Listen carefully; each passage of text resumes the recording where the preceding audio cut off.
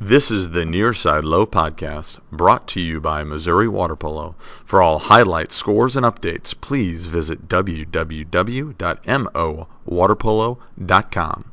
Subscribe to us on iTunes, follow us on Twitter at Nearside Low, or Instagram at NearsideLow_podcast.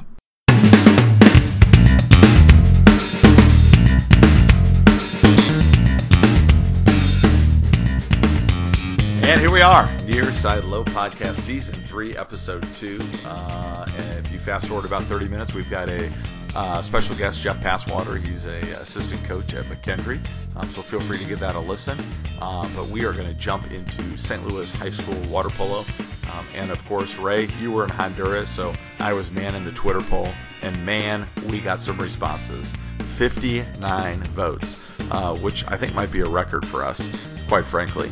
And it looks like our questions of what were the new USA Water Polo rules people were most excited about, and the goalie being able to cross half won with 34% of the votes. And our second place was shooting after a fake on a free throw, took second with 32%. And unfortunately, I had to kind of smush all of those into the particular character count. So I wanted you, because, you know, I'm a coach and I still don't know what's going on. I wanted you to elaborate a little bit on the shooting after a fake on a free throw. You're telling me I could fake and then shoot? Those will be the new rules, yeah. Obviously, as we talked about last week, that these rules are not going to be in play for this high school season. So this high school season, if you get fouled, you have to shoot immediately. But the new rule is going to allow that once you get fouled, you can fake, even then move like to the side and get off a shot. Definitely going to be something that's going to add some stuff, some strategic changes. We have to stay outside the 6-meter for that, correct? Correct. Okay, all right. So again, not this high school season. Parents and coaches, because I know I'll rip my hair out screaming about it. It's not happening until maybe next year or 2 years from now. Right. So, and I know you wanted to mention, looks like Miguel is obviously very involved at the USA Water Polo National level, and they played by these new rules. Is that right?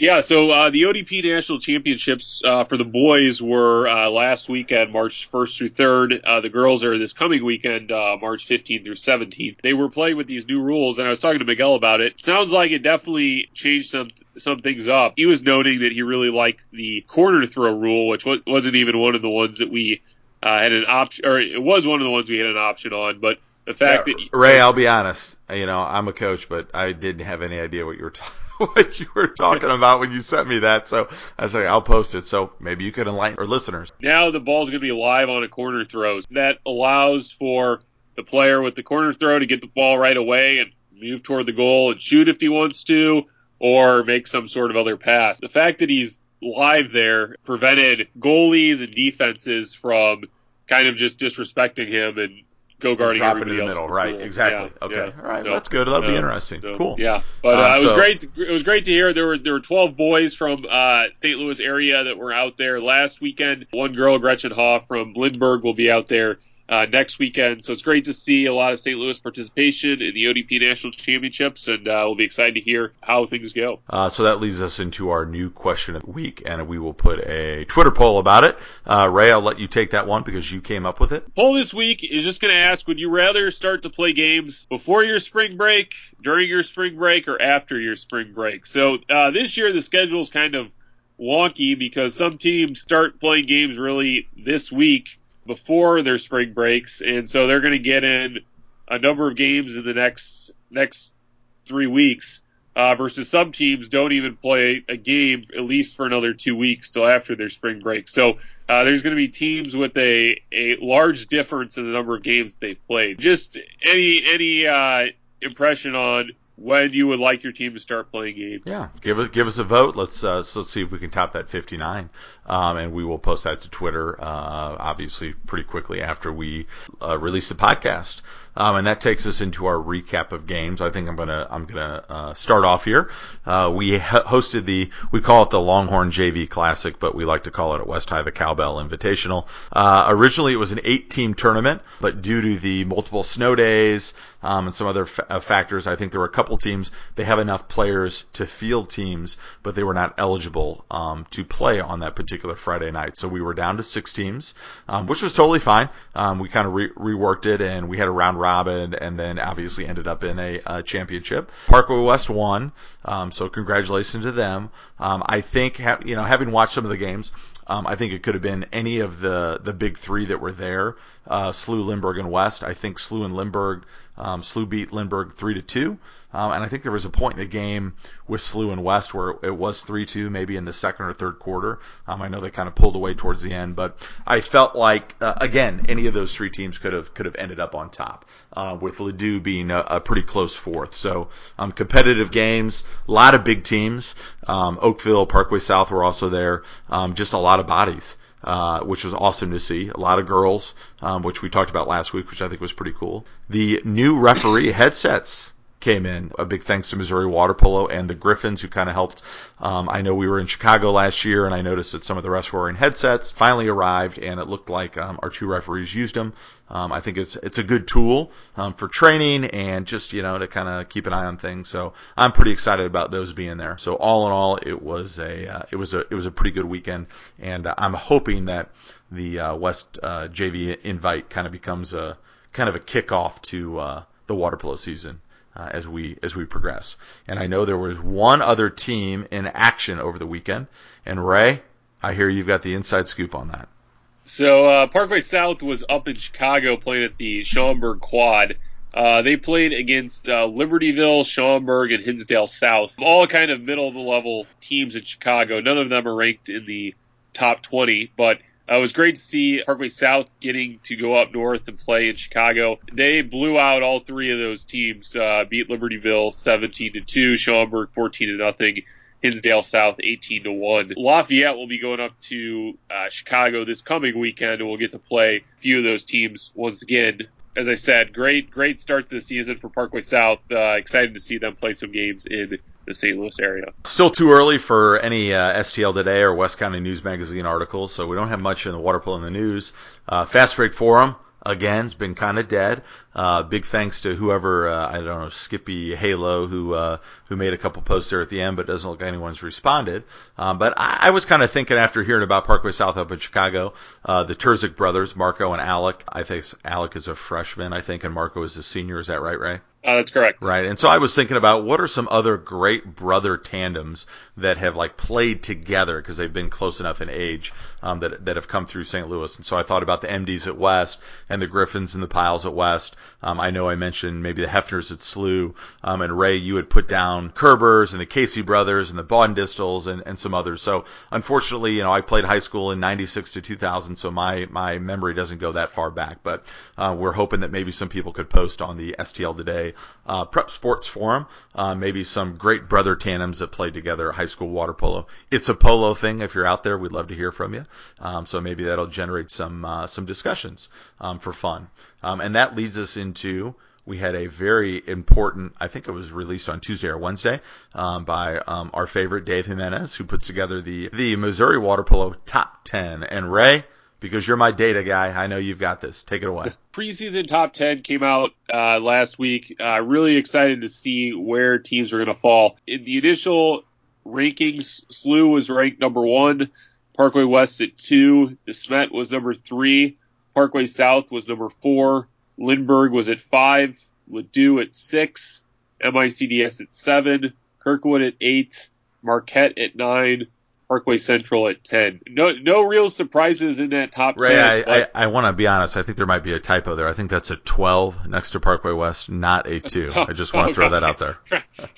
I know. I think I got that right, Coach. But, yeah, no real surprises in the top 10 there. But it's going to get, starting this week, we've got a 2-3 matchup, Parkway West against DeSmet. Right away, we're going to see how these rankings match up. As we talked about last week a little bit on the podcast, a number of these teams in the top 10 could easily find themselves in the top 4 or in the state championship game at the end of the season, just due to a lot of the parity we're seeing this year. So great to see the first poll out, and we'll see how this changes over the coming weeks. Right, and you can always view that poll at mowaterpolo.com, and I'm pretty sure Dave does a pretty good job of getting it out every week. And that leads, Ray, you already kind of mentioned it, upcoming tournaments and games that we are looking forward to this week. You mentioned the 12 versus the 3, Parkway West versus DeSmet, which is going on tomorrow. I think that's our first game for both of us, which will be pretty exciting. I've heard obviously really good things about DeSmet. They were a great team last year, so that should be a pretty good game. Later on in the week, I know we are traveling to the Fenwick tournament up in Chicago. Our first game is at 5:30. We're playing Curie, Curie, who I think, according to ilpolo.com, is ranked number 20 in the Chicago area. But I think it's kind of early up there to kind of determine who's who. That being said, though, the traditional powerhouses, Lions, Naperville Central, Stevenson, and obviously Fenwick, they're all going to be there. So my hope is that we've got a great matchup against Curie, and that we will get to face a Lions or a Naperville Central or Stevenson or Fenwick at some point while we are up there. Are there any other tournaments or games that you are thinking about, Ray? You mentioned DeSmet Parkway West is Monday, so depending on when you're listening to this, Monday, March 11th. Also on Monday, March 11th, you've got Ladue against Lindbergh. At Lindbergh, that is a 5 against 6. Should be a good game there. And then Thursday, you've got Parkway Central against Parkway South. Always a good rivalry there. A few of the other games, CBC was supposed to play Marquette, but as you mentioned earlier, there's been a couple of changes to the schedule this week due to the number of snow days and the number of sick days people have had, just not having enough practice days before games. So make sure before you're heading out to some of these games, you check the schedule to make sure that they're still happening. Great to see polo kicking off this week. Next week, everybody is off. And then after that, we're going to be right back into the thick of things on March 25th. Full swing, baby. So, team of the week, against my better judgment, Ray said that we should do this. I said no way. But Parkway West JV won the Cowbell Classic, so it'll probably be one of the first and only times we will have a JV team as team of the week. But congratulations to Brian Welch on his win. Pretty exciting for him. And I think that pretty much wraps it up for this week. Ray, you got anything you want to add? Yeah, I think this is the first time that we've awarded it to a JV team, and probably will be the last this high school season. But I wanted to give a shout out to longtime listener Brian Welch. So it sounds like it was great to see close JV games, and I think that's indicative of what we're going to see for the rest of the season, especially there at the top. I know Lindbergh was right there as well from what I've heard, and there's a few other JV teams. Grow the sport. That's what we're going to start chanting. Pretty exciting. If you stick around for, another 10 or 15 seconds, you will hear our interview with Jeff Passwater. We hope you enjoy. Again, please say hello to Ray and I poolside. We are there, and we love to hear from the fans. And we will, hopefully, Ray's back in town. Hopefully you'll hear from us week to week from now on. This is Charlie. This is Ray. And this is the Nearside Low Podcast, signing off.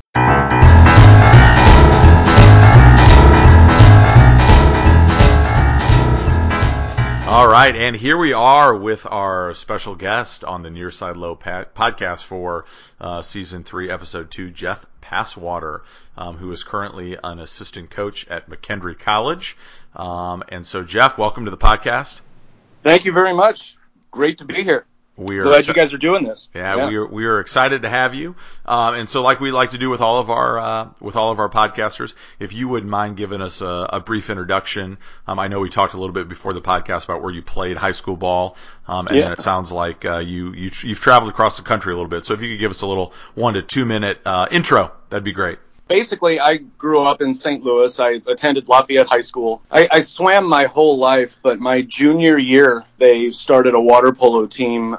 They had the pool and everything, and we were all swimmers. We were all bored, so it made sense. We kind of got after it. We had no idea what we were doing, so I played one season there and then played Daisy that next summer, and then I was a little bit better my senior year. Yeah, that was my St. Louis experience was a couple years, and of course going to the Clayton tournament in the summers and getting kind of terrified of the monsters that were in the water. And it was so much fun going and watching those guys interact, and it kind of really started this belief that water polo is this lifelong sport, and no matter where you end up, and I've ended up in a lot of places, water polo can be this common connection, whether you're 23 and just out of college or 50, or, it can just lead you down all sorts of roads and make all sorts of social contacts for you. So then post high school, did you play in college or? I did not play varsity in college. I went to Purdue. I was looking at playing varsity, but I was a little light on experience, only a couple of years, right? So I went to Purdue. I had the club experience. The nice thing about club is they're all kind of, I guess, student run and student supported. So if you want it to happen, you make it happen. So there was good experiences there. At some point you headed out to the East Coast, right? Yeah, so if you kind of fast forward to 2011, St. Louis I was in sales. I hadn't done anything in water polo for a couple of years, actually. I had hurt my knee. I had stopped going to master's practice. My post-college life was masters twice a week for a few years here and there, 2011, I moved to Orlando. I found a job, and I started going to master's practice again just to make social contacts. That kind of led into getting more and more involved, and I started coaching a high school. I started coaching YCF water polo. The high school I coached was West Orange High School here in Orlando, and kept growing and growing in my involvement. And before you knew it, I had stopped my day job and was coaching full time. It was during that time that I met some pretty influential people. Of course, Felix Mercado, who's the head coach at Brown, was one of those. I met Felix. I guess I would manage these camps that he would run in Central Florida, for Central Florida, that featured Meryl Moses, Brenda Villa, Heather Petrie, Betsy Armstrong, her husband, Chris Vidal, who's now the head coach at Marist. So I would kind of manage these camps, made sure these guys got paid. Felix led the camps proper, but I would kind of shuttle them around town, make sure they had fun, make sure that there were plenty of kids at the camp, that kind of thing. So when it kind of became time to kind of see if I could legit coach full time, Felix was my first phone call.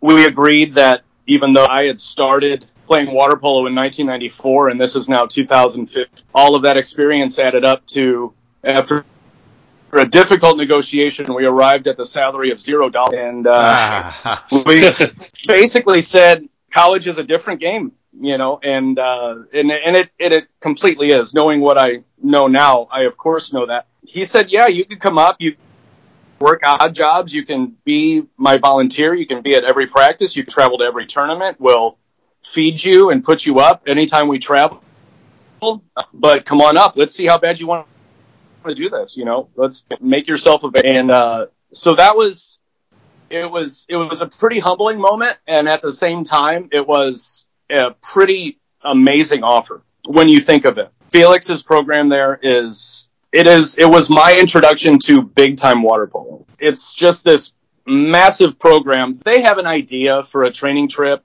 or a game they want to go play in California. They can afford to do all that stuff. And so it was this introduction into this big time water polo, essentially, for lack of a better term. So then how many years were you at Brown with Felix? I was at Brown for 2 seasons. Okay. It was a women's season and a men's season. And it turned out that men's season, the women's season and men's season at Brown, I kind of got my feet wet with college, with seeing what kind of preparation and things went into practice. I attended my first 6-on-5 meeting. And so when a guy that, like, I'd spent most of my life in business, so when you see, like, in your Microsoft Outlook inbox, like, you have a 6-on-5 meeting, that's a pretty cool experience, right? Right. It's not, a sales meeting. It's a 6-on-5 meeting. And so I got to do all these big time things, so I tried to be this fly in the wall. If we were hosting a tournament, I got there at 5 a.m. I tried to be the last one to leave. Felix would never allow me to be the last one to leave because he was always the last one to leave. Felix really gave me this amazing opportunity. So from Brown, then you went straight across the country to Pacific. Is that right? Yeah. So Felix called, and he's friends with James Graham. James Graham I'd seen his videos on YouTube about analytical water polo, about the statistics that he had done. And so I said, sure. And I interviewed and again, got the job. And less than a week later, I was driving across the country. So pretty intense environment. Pacific, there were Olympians on that team. James had coached Olympians, a bajillion All-Americans, Catino Award winners and finalists, and he had been in a national championship game in 2013. So as my 3.5-4 day drive out there, I'm thinking of all this stuff, thinking, what have I gotten myself into? Because I'm just a dude from St. Louis that I fell in love with this thing and wanted to see how far I could push it.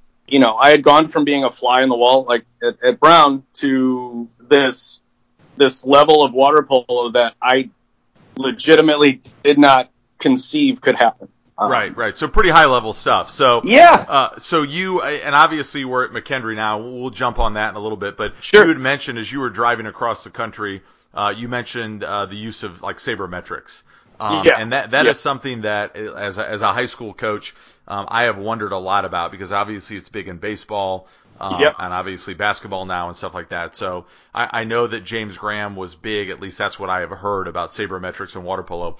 Tell us a little bit about that. Is this something you feel is going to continue to grow within the sport? Do you know, is USA Water Polo focusing on this stuff? Is this something that I, as a high school coach, or Ray as a high school club coach, is it something that is practical at the high school level, or is it just we need fancy computers and some high level data people to analyze this? No, you don't need fancy computers at all. It's statistics and keeping statistics. This was my first experience with it, and I think there's absolutely a place for it in your league or whatever whatever league you're trying to win. There's tendencies for players, for coaches, for games, for referees, for centers, for center defenders. There's tendencies. And if you keep track of certain things, you can find those tendencies and you can kind of use those things. The big one at Pacific, and this is one that kind of led to a kind of a funny exchange actually between Felix and James on one of those videos, was James had decided based on this data, and this is not protected data. I learned a lot of things. I worked really hard to learn a lot of things when I was out there. And I mean, it's very secretive. And, but one of the things was centers, when they get the ball, they score 12% of the time. And so a lot of times, especially in college, coaches tell that center defender, if the center touches the ball, you take a kick out, right? You sink the guy. Because we've been taught that, center's going to score. Yeah, exactly. Right. And it turns out that 12% of the time they actually score. 6-on-5s score almost 40% of the time. So, and that was the data he collected. That was from his insanely high MPSF data and international water polo. So I think it kind of applies, right? You have bigger centers and better goalies in college, but in high school, it's probably close numbers because you have smaller centers, but not necessarily as skilled defenders or goalies. You can kind of see where I'm going with this. If you track different things in your league, and you don't just have to keep goals and assists on your stat sheet, right? You can pick anything you want to keep track of. So if center shots versus center goals is something you want to keep track of, and 6-on-5 shots versus 6-on-5 goals is something you want to keep track of, then you can learn from this. Obviously, in addition to sabermetrics, working with both Felix and James, two of the premier coaches in college water polo, I'm sure you learned a number of other things. What were some of the main things you learned about coaching from working with them? I learned from Felix would absolutely have a smile on his face at 5 a.m., at 5 p.m., at 10 p.m. The players that play for Felix are very, very intelligent people. They're at an Ivy League school, and they know and appreciate the staff and how dedicated the staff is. And that was one thing where I kind of learned that when I was coaching high school, it kind of felt like steering a ship without a rudder sometimes. You're just kind of shouting. You're just kind of making noise. And it's kind of okay to kind of back off the accelerator a little bit and make sure that the players are on board with you and kind of the direction of everything, and make sure that we're all kind of going basically in the same direction. You don't need that only the accelerator pedal. You can have the brake pedal as well. I learned that from Felix. The thing that I learned from James is that you can absolutely wake up every day and spend 16 hours a day looking at video. And you're going to find a lot of answers if you do that. I don't necessarily know if that was the right thing for me. Like I said, it was an intense environment. And there was this me against the world thing, this vibe going on. It's us against the world. It's David and Goliath. Because Pacific beats Pac-12 teams all the time. And, they've got wins against SC, Stanford, UCLA, Cal. It's pretty cool when they do that because that just kind of, that fits in with just about anything you would be excited about in sports, right? Is David versus Goliath. Who's going to go beat, this team this year? Which underdog can beat this? And, so I think he taught me that where there's a will, there's a way. He chose analytics to get him there. I think analytics is a brilliant way of going about it because it's worked in literally every other sport. And how often do you think of a game after you've coached it or after you've watched a game? And let's say you're reviewing in your head, like on your drive home, like a state title game or something like this, a conference championship game. And you're just going, I kind of have this feeling that our 6-on-5 could have been better, or I kind of have this feeling that our center could have done better. He basically took all that guesswork and the feelings and that kind of thing out of it.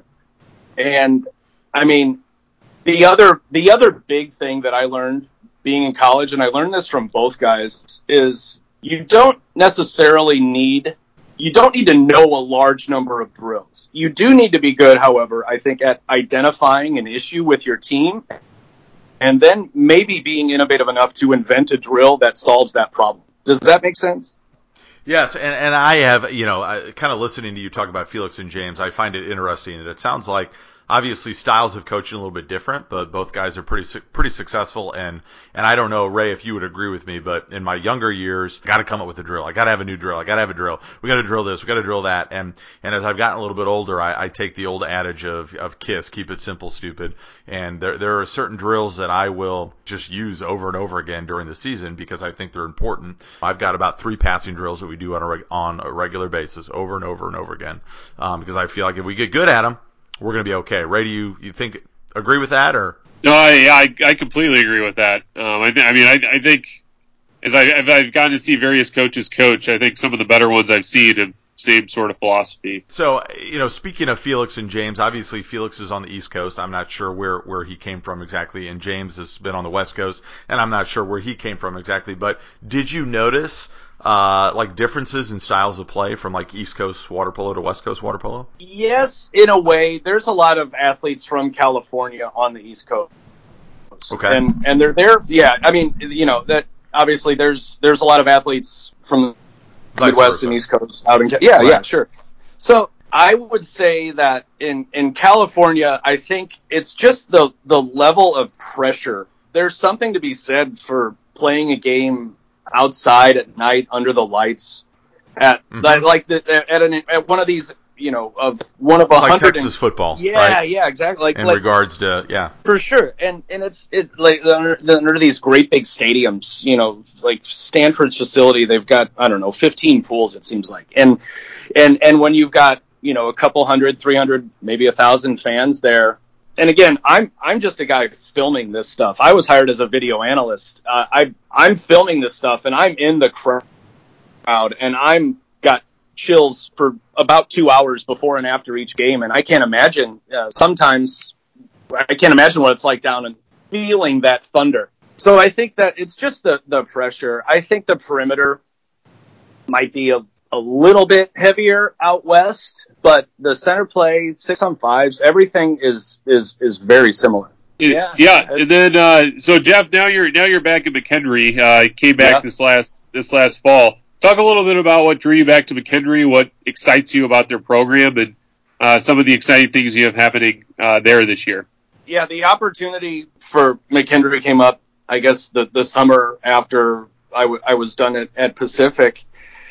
And I got to I guess, kind of have extended conversations with Colleen about this position. I'd spoken with her about water polo and stuff before, but we'd never really met, coached together, anything like that. So Coach Miguel suggested that she call me. Felix suggested that she call me, and I was granted an interview, and she selected me, and I was honored because coming back, that one of the reasons I really wanted to do this was to make water polo better in St. Louis. That's kind of it's kind of a dream. I just want to grow it. I just want to make it better. I want more schools, more pools, and so I was moving the next week, and there's kind of a theme here. You just kind of jump in your car and go, I guess. Right. But I really do love every day at McKendree. I believe in what Colleen and I are trying to build there, what we are building there, and what we're doing for St. Louis water polo. And we won our conference. The first year that Colleen was in charge of the guys, she goes out and wins our conference, the MAWPC West. Earlier in the season, we had taken a pretty bad loss to Gannon, and we met them in the semifinal of this conference tournament and beat them. And the next day, we went up against Salem, and we beat them. So we got to jump in the pool our first year together, and it was a unique experience coming back by as many goals as we had lost to Gannon. Gannon was undefeated when we were able to get by him. I mean, Colleen is obviously an extremely gifted coach. She's an extremely gifted person in general, but her work ethic, the things that she's gone through there, makes it pretty special. It really makes every day special. And I've learned from her every single second we're on the deck together. I mean, and we're obviously having some success. And it's really, really cool for the players and for us. Yeah, I mean, it's been exciting to see a school like McKendree from our area having the success you guys had this fall, and I'm sure that will be coming with the girls' season and future events as well. So, given that this is your first time back in the area in at least a decade, talk a little bit about your impression of water polo in the area. I know you got to work with SLAP a little bit this winter. Your impression of water polo, not only at the college level, but also at the high school level, how it's changed since when you were here. Sure. There's a lot more clubs now, and I think that's a good thing. Back when it was, there was Daisy. Dave Miller had just started his club. Gators. Yeah. Gators. Yeah. Gators, South County. That's right. There's more water, there's more scrimmages, there's more league games. We literally went to 2 or 3 tournaments a year, and back in 1993, I guess. When I was at Daisy. So the fact that, the amount of games has gone from 15 games a season maybe to 40 or 50 is really special. It might be more than that. I'm talking club games. When you add in high school games, it's probably 75 games. So is it different? Yeah. My impressions of St. Louis water polo were like Andy Kuhn, the Kevin Kerber, and I was lucky enough. Craig O'Connell transferred from USC to Purdue, and I got to play with him for a couple of years. And he's a Parkway South Patriot, I think. That's correct. Yes. and he saw some playing time under Jovan, and that was my impression, and I played with Kevin O'Sullivan and Mike Zimmerman and Peter Clifford and some of these guys that when you look back and you're a kid and you're looking up at these guys, you're kind of awestruck. And so now as a coach, you kind of look at the kids and you think, who's going to be this next? Is it better necessarily? I think it is in a number of ways. There's just a wider base of teams and certainly more players. And we have in our area a legit national team coach in Miguel. And I love Miguel. Miguel was, he's the nicest guy on the planet. He's obviously an amazing coach because USA Water Polo sends him to Europe every summer to represent our country, right? And so from that aspect, it is certainly a lot better. But man, like Kerber was good, Andy Kuhn was amazing. So I liked both eras, I would say. Right. Cool. If that makes sense. So are we, as we kind of come to close here, Sure. high school season, we had a big JV tournament this past weekend, and I think varsity level stuff kicks off tomorrow. Are we going to see you poolside at all this high school season? Oh, I hope so. Yeah. I'm going to be watching games, and I'm probably going to be talking to some athletes. So, I mean, we at McKendree, we need to, we've got some St. Louis kids over at McKendree now, and we want to grow that. Like, we're certainly interested in the talent in St. Louis. So, yeah, I mean, I'm definitely going to be there. Ray, you got anything else? I do not. You do not. All right, Jeff, we appreciate you coming on the Nearside Low podcast. This is Charlie. This is Ray. And we are signing off.